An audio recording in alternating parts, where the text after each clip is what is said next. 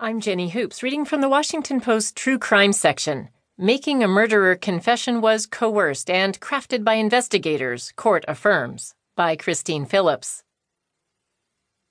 The young prisoner featured in Netflix's controversial documentary Making a Murderer was coerced into confessing to a 2005 killing, and his conviction should be overturned, according to a federal appeals court decision that could set up the case to go to the Supreme Court.